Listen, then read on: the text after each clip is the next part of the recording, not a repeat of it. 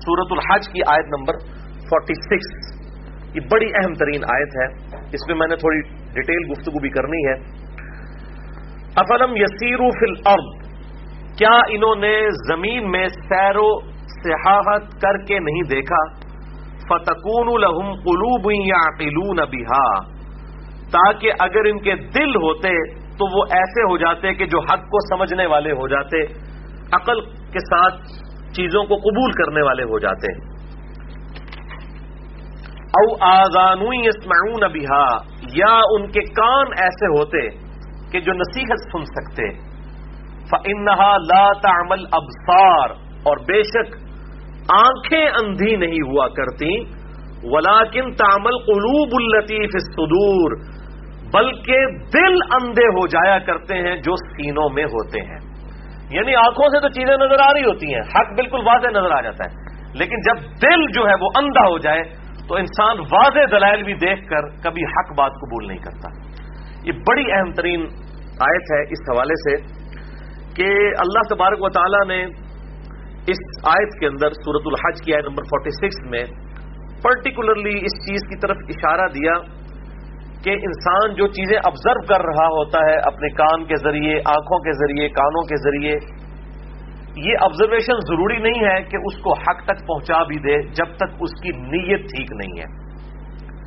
اگر اس کے دل کے اندر فطور موجود ہے، دل اندھا ہو چکا ہے، تو اب آنکھوں سے بے شک وہ دیکھ رہا ہے، لیکن وہ آنکھیں بس ویسا ہی دیکھنا دیکھ رہی ہیں جس طرح کہ ایک جانور دیکھتا ہے۔ ان دیکھنے سے عبرت پکڑنا اور اپنی عقل کو استعمال کرنا، اس کے لیے ضروری ہے کہ دل مردہ نہ ہو۔ اور یہاں پر تو اس حوالے سے بھی بڑی کلیئر بات آ گئی کہ وَلَٰكِن تَعْمَى الْقُلُوبُ الَّتِي فِي الصُّدُورِ، بلکہ دل اندھے ہو جایا کرتے ہیں جو کہ سینوں میں ہے۔ اب آج کے ماڈرن دور کے اندر اس حوالے سے کافی بحث ہوتی ہے۔ قرآن حکیم پہ جو اعتراضات کیے جاتے ہیں سائنٹیفک فیلڈ سے تعلق رکھنے والے لوگوں کے جو اعتراضات ہیں، ان میں سے ایک اعتراض ان کا یہ بھی ہے کہ آج سائنس نے ترقی کے بعد ہمیں یہ بات بالکل کھول کر بیان کر دی ہے اور تجربات کے ساتھ یہ چیز اسٹیبلش ہو چکی ہے کہ دل نہیں سوچتا بلکہ دماغ سوچتا ہے۔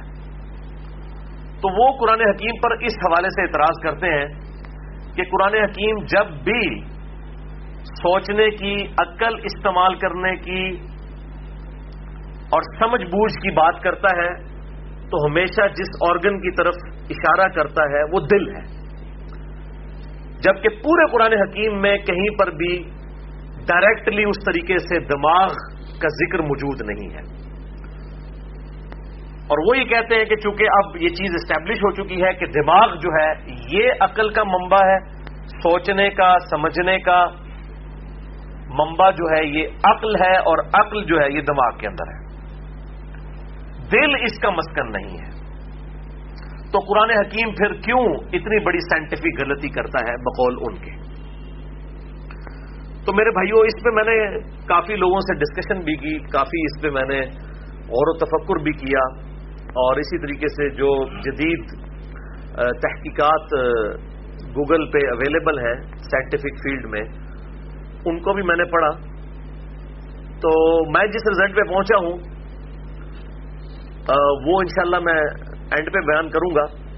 بہرحال ایک چیز بڑی اہم ہے کہ یہ بات بالکل حقیقت ہے کہ قرآن حکیم میں کہیں بھی دماغ کا ذکر موجود نہیں ہے۔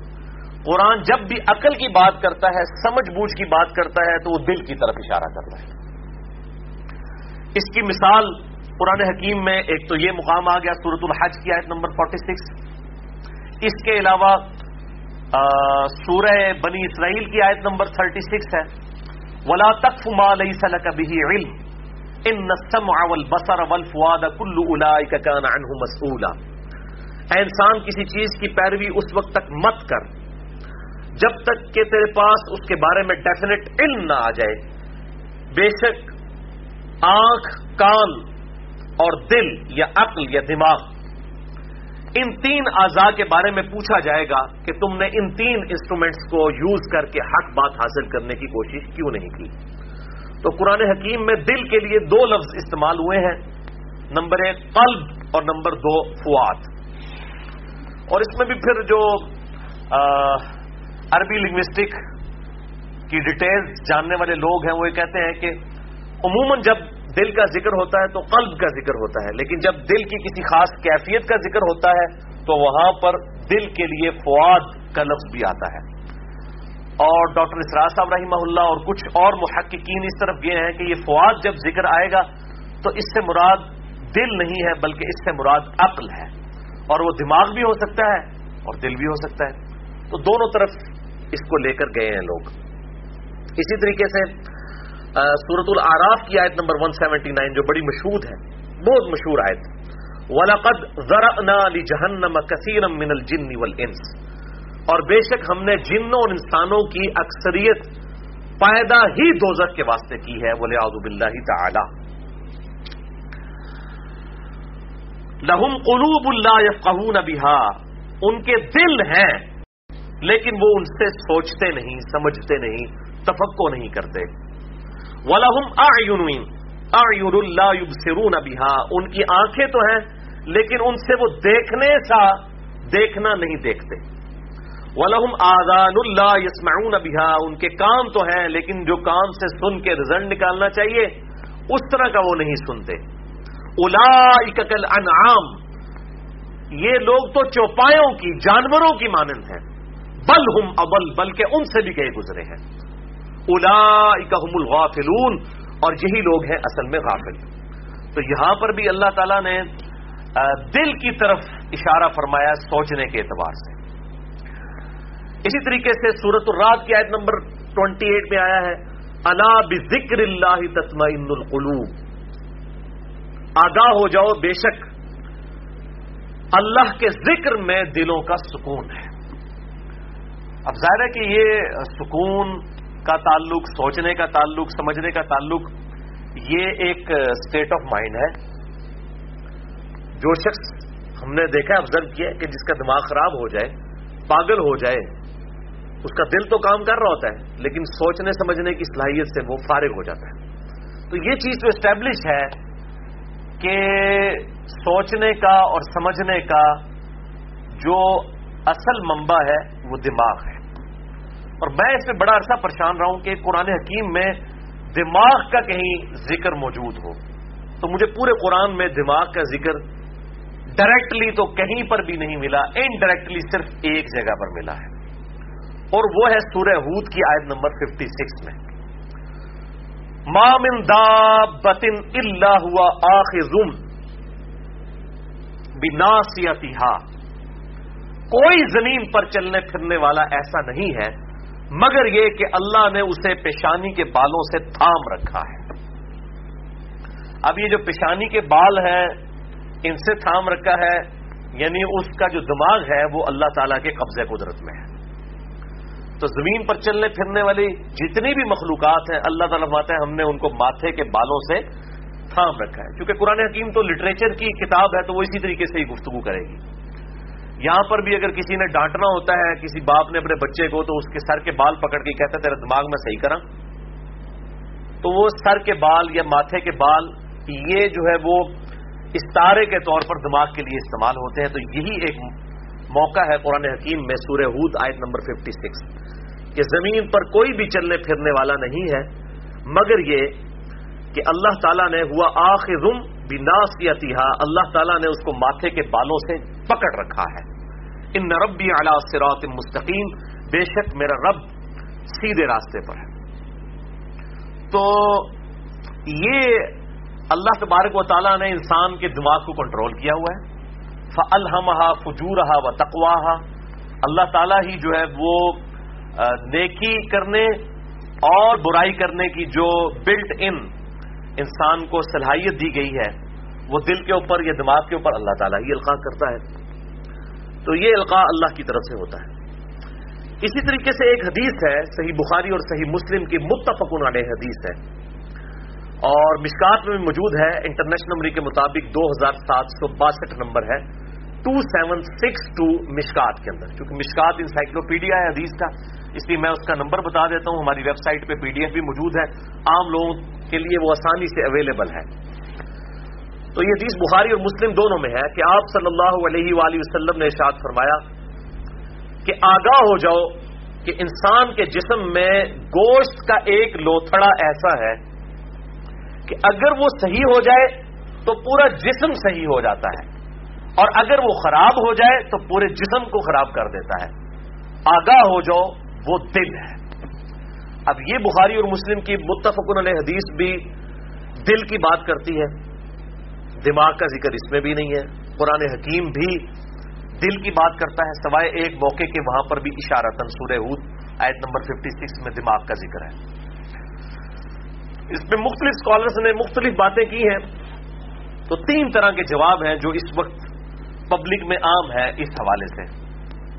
پہلا جواب یہ دیا جاتا ہے کہ چونکہ عرب کے لوگ اسی چیز سے واقف تھے کہ دل سوچتا ہے، اس لیے قرآن حکیم نے اس بحث میں پڑھنے کی بجائے کہ دماغ سوچتا ہے یا دل سوچتا ہے، جو ان میں اسٹیبلش چیز تھی اسی کو ذکر کیا. اچھا، اب یہ بڑا کمزور جواب ہے، کیونکہ قرآن حکیم نے تو کئی چیزوں میں جو اسٹیبلش تھیں اور وہ غلط تھیں تو قرآن حکیم نے اس کو کنڈیم کیا ہے اور بالکل صحیح بات جو ہے وہ بتائی ہے. دوسرا جواب یہ دیا جاتا ہے کہ قرآن حکیم چونکہ لٹریچر کی کتاب ہے اور لٹریچر کی جو لنگوسٹک ہے اس میں جب بھی آپ کسی فیصلے کا ذکر کرتے ہیں یا عقل کے استعمال کا ذکر کرتے ہیں یا تفقہ کا ذکر کرتے ہیں تو ہمیشہ اس کو دل کی طرف ہی منسوب کیا جاتا ہے. مثلا کوئی شاعر کہے گا تو وہ بھی کہے گا جی میرے دل میں یہ بات آئی. ایون کوئی سائنٹسٹ بھی ہے جس کو یہ بات پتا ہے کہ دماغ سوچتا ہے، وہ بھی جب بات کرے گا نا اور اس کا بریانی کھانے کو دل چاہے گا نا تو یہ کبھی نہیں کہے گا کہ آج میرا دماغ چاہ رہا ہے کہ میں بریانی کھاؤں. وہ بھی یہ کہے گا کہ آج میرا دل کر رہا ہے، دل چاہ رہا ہے کہ بریانی کھاؤں. کیونکہ لٹریچر کی زبان میں چاہے انگلش ہو، عربک ہو، اردو ہو، پوری دنیا کے اندر دل کو ہی استعمال کیا جاتا ہے سوچنے سمجھنے کے انسٹرومنٹ کے طور پر. اس لیے چونکہ قرآن حکیم سائنس کی کتاب تو نہیں ہے، اگرچہ یہ سائنس کا ذکر ضرور کرتی ہے لیکن اس کا مرکزی ٹاپک سائنس نہیں ہے بلکہ یہ لٹریچر کی بک ہے انسانیت کی ہدایت کے لیے. اس لیے قرآن حکیم جب بات کرتا ہے سوچنے کی، سمجھنے کی، صلاحیت کی، تو وہ دل کی طرف اشارہ کرتا ہے لٹریچر کی بک ہونے کی وجہ سے. یہ بھی بڑا مضبوط جواب ہے اس حوالے سے. اور تیسرا جو جواب جس کو میں سمجھتا ہوں کہ یہ سب سے زیادہ نزدیک ہے حق کے، وہ یہ ہے کہ اہم ممکن ہے کہ سائنس ترقی کر کے اس مقام تک پہنچ جائے کہ جس میں یہ چیز بھی اسٹیبلش ہو جائے کہ اگرچہ دماغ بھی سوچتا ہے لیکن پیرلل میں دل کا بھی کوئی نہ کوئی ایفیکٹ دماغ کے اوپر ہوتا ہے سوچنے کے اعتبار سے. اور اس کو قرآن حکیم اور صحیح الاسناد احادیث جو ہیں کسی حد تک سپورٹ بھی کرتی ہیں. جس طریقے سے ہمارے اس جسم کا جو مرکز ہے، جو منبع ہے، وہ یہ دماغ ہے جو کھوپڑی کے اندر ہے، بالکل اس طریقے سے ایک پیرلل میں پورا انسان ہے اس جسم کے علاوہ جو اس جسم کے اندر موجود ہے نہ نظر آنے والا انسان، وہ انسان کی روح ہے. اور اس روح کا مسکن جو ہے وہ دل ہے. یعنی روح کے لیے سوچنے کا مقام جو ہے وہ دل ہے اور جسم کے سوچنے کا مقام جو ہے یہ دماغ ہے. یہ پاسبلٹی ہو سکتی ہے کیونکہ جسم بالکل سلامت ہوتا ہے، وینٹیلیٹر کے اوپر کئی لوگوں کو چڑھایا جاتا ہے، دل بھی دھڑک رہا ہوتا ہے، ایون دماغ کے اندر بھی ساری وہ چیزیں چل رہی ہوتی ہیں، اس کے باوجود کہتے ہیں نہیں میڈیکلی یہ بندہ ڈیڈ ہو چکا ہے. وہ ڈیڈ کیوں ہو جاتا ہے؟ اس میں سے کون سی ایسی چیز ہے جو نکل جاتی ہے؟ وہ روح ہے. اور روح کے بارے میں ہمیں سورہ بنی اسرائیل میں بھی بتا دیا گیا کہ انسان کو اس معاملے میں بڑا تھوڑا اور قلیل علم دیا گیا ہے. اس کی ڈیٹیلز جو ہیں وہ ہمارے اس ریویلڈ نالج کے اندر اس طریقے سے موجود نہیں ہے. یہ اللہ تعالیٰ کی طرف سے خاص جو ہے وہ امر کن ہے جس کے اگینسٹ یہ روح پروڈیوس ہوتی ہے، اس کی تخلیق ہوتی ہے. اور اسی طریقے سے آپ دیکھیں کہ نبی صلی اللہ علیہ وسلم کے بھی جو وحی کا سلسلہ ہے وہ آپ کے دل کے اوپر وحی نازل ہوئی ہے.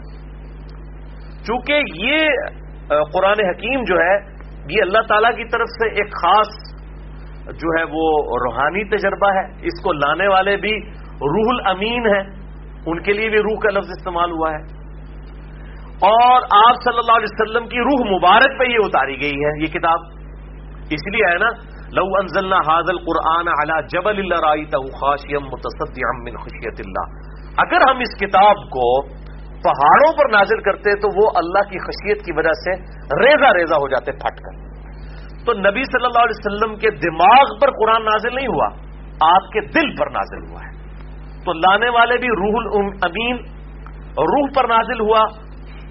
اور اللہ تعالی کی طرف سے یہ خاص ایکسپیرینس ہے جو پیغمبر کو ہی ہو سکتا ہے. کوئی اور تو اس شخص کوئی بھی شخص بڑے سے بڑا کوئی انسان ہو اس ایکسپیرینس کو فیل نہیں کر سکتا. تو اہم ممکن ہے کہ کبھی سائنس اس حد تک ترقی کر جائے کہ وہ اس چیز کو ڈیٹیکٹ کر لے کسی حد تک. جہاں تک معاملہ ہے روح کو ڈیٹیکٹ کرنے کا تو یہ سائنس کی ڈومین سے باہر ہے، کیونکہ روح اس فزیکل ورلڈ سے تعلق نہیں رکھتی. فزیکل ورلڈ میں وہ چیزیں آتی ہیں جن کو آپ محسوس کر سکتے ہیں انسٹرومنٹ کے ذریعے یا حواس خمسہ کے ذریعے، دیکھ کر، سن کر، چکھ کر، چھو کر، کسی بھی طریقے سے. جو یہ حواس ہیں ان کے ذریعے، انسٹنکٹس کے ذریعے جو چیزیں آبزرو کی جاتی ہیں ان کے ساتھ یہ ہمارا سائنس کا علم ڈیل کرتا ہے. جبکہ جو چیزیں روح کے ساتھ تعلق رکھتی ہیں یہ سائنس کی ڈومین میں آتی نہیں ہے، نہ ہی ڈیٹیکٹ ہو سکتی ہیں. فرشتے کتنے موجود ہیں؟ ہر انسان کے ساتھ 2 فرشتے موجود ہیں. بخاری اور مسلم کی متفق علیہ حدیث ہے. فرشتے فجر کے وقت اور عصر کے وقت تبدیل ہوتے ہیں نمازوں کے وقت، لیکن آپ دیکھ لیں ان فرشتوں کو ڈیٹیکٹ نہیں کیا جا سکتا. قبر میں فرشتے آتے ہیں سوال کرنے کے لیے، بخاری اور مسلم دونوں میں حدیث موجود ہیں. لیکن آپ بے شک جتنا مرضی ایچ ڈی کیمرہ لگا دیں نہ تو وہ آبزرویشن میں آئیں گے نہ ان کی ساؤنڈ فیل ہو سکتی ہے، کیونکہ یہ اس فزیکل ورلڈ سے تعلق نہیں رکھتی ہیں چیزیں. یہ جو ہے وہ غائب سے تعلق رکھنے والی چیز ہے اور ان پر صرف ایمان لانے کا کہا گیا. ان الذین یخشون ربهم بالغیب لہم مغفرۃ واجر کبیر. بے شک وہ لوگ جو کہ بن دیکھے اپنے رب سے ڈرتے ہیں، غائب میں رب سے ڈرتے ہیں، ان کے لیے ہے اللہ تعالیٰ کی طرف سے مغفرت اور اجر عظیم کی بشارت.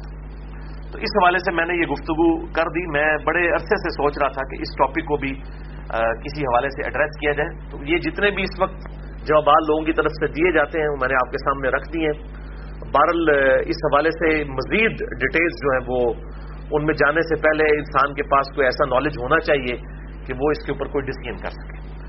گوگل کے اوپر آپ چلے جائیں تو آپ کو کئی آرٹیکلز بھی مل جائیں گے اس ٹاپک پہ اور کئی تحقیقات بھی ملیں گی کہ کچھ چیزیں ایسی ہیں جو دل کے سوچنے کے بارے میں پروف ہوئی ہیں، لیکن سائنٹیفکلی ابھی تک مجھے کوئی سالڈ گراؤنڈ ایسی نہیں ملی ہے کہ سائنس اس چیز کو مانتی ہو کہ دل بھی سوچتا ہے. لیکن بعض لوگ کہتے ہیں جی ہمارا ایکسپیرینس ہے ایسا کہ خصوصاً یہ جو ہارٹ اٹیک والا ایشو ہے اس کے بارے میں کہا جاتا ہے کہ یہ دماغ کی طرف سے سگنل نہیں جاتا بلکہ دل کی طرف سے سگنل جاتا ہے. تو اہم ممکن ہے کہ وہ اس طرح کی چیزیں بھی ثابت ہو جائیں. بلکہ قرآن حکیم چونکہ لٹریچر کی کتاب ہے، یہ لٹریچر کی زبان میں ہی بات کرے گی، اس لیے قرآن حکیم میں دماغ کا ذکر موجود نہیں ہے. جب بھی بات آتی ہے تو دل کی. ظاہر ہے کہ روح کا مسکن چونکہ دل ہے. اب یہ دل جو ہے ایک تو فزیکل دل ہے جو کہ یہ پمپ کر رہا ہے ہمارے جسم کے اندر خون جو ہے 10,000 لیٹر خون روزانہ 24 گھنٹے کے اندر 1,00,000 کلومیٹر نسوں تک. ایک تو یہ فزیکل دل ہے اور ایک ظاہر ہے کہ اس کا ایک روحانی معاملہ بھی ہے، روحانی مسکن بھی ہے. اس دل کے اوپر آپ صلی اللہ علیہ وسلم کے دل مبارک پہ قرآن نازل ہوا اور اسی دل کے اندر حق کو قبول کرنے کی صلاحیت موجود ہے. اس حوالے سے ڈاکٹر ذاکر نائک نے بھی جو ہے وہ کوشچن آنسر سیشن میں اس کوشچن کو ایڈریس کرنے کی کوشش کی ہے، لیکن پھر انہوں نے اتنی باطل تعویل کی ہے کہ وہ تو کسی بھی صورت سائنس کا چھوٹا سا اسٹوڈنٹ بھی ہو تو اس کو ایکسیپٹ نہیں کرے گا. انہوں نے اسی آیت کی بڑی دور کی تعویل کر دی. انہوں نے کہا کہ یہ جو آیت ہے سورۃ الحج کی آیت نمبر 46، کہ فإنہا لا تعمل ابصار، بے شک یہ حقیقت ہے کہ آنکھیں اندھی نہیں ہوتی، ولیکن تعمل قلوب التی فی الصدور، بلکہ دل اندھے ہو جایا کرتے ہیں جو سینوں کے اندر ہے۔ تو انہوں نے کہا یہ جو صدر کا لفظ آیا ہے نا، اس سے مراد سینہ نہیں ہے، صدر کا لفظ جو ہے وہ سینٹر کے لیے بھی استعمال کیا جاتا ہے۔ جیسے آپ دیکھیں نا وہ پنڈی صدر، کراچی صدر، تو کہتے ہیں یہ ڈاکٹر ذاکر نائک نے تعویل کی۔ وہ کہنے لگے کہ اس صدر سے مراد جو ہے یہ دماغ ہی ہے، اور قلب سے مراد جو ہے وہ یہ عقل ہی ہے جو دماغ کے اندر، کھوپڑی کے اندر موجود ہے۔ تو انہوں نے کہا کہ یہ جو صدر کا لفظ استعمال ہوا ہے یہ کھوپڑی کے لیے ہوا ہے کہ یہ سینٹر ہے، اور اس سینٹر کے اندر جو قلب ہے یعنی دماغ، انہوں نے کہا یہ دماغ جو ہے یہ قلب کا لفظ دماغ کے لیے استعمال ہوا ہے۔ تو بالکل باطل تعویل ہے۔ اس کی وجہ یہ ہے کہ عربی زبان کے اندر کہیں پر بھی جو عربی جو ہے اس وقت کے عرب لوگوں کو نون تھی، اس میں کہیں نہیں تھا کہ صدر سے مراد جو ہے وہ یہ والا سینہ نہیں ہے بلکہ یہ والا سینہ ہے۔ ان کو تو یہ بھی نہیں پتا کہ دماغ سوچتا ہے کہ نہیں سوچتا۔ تو یہ تعویل ان کی مضبوط نہیں ہے، بل میں نے جو تعویلات اس حوالے سے بیان کی ہیں وہ اگر آپ ان کے اوپر دقت نظر سے غور کریں گے تو انشاءاللہ وہ اس حوالے سے ایک مضبوط جواب ہے جو میں نے دینے کی کوشش کی ہے، الحمدللہ۔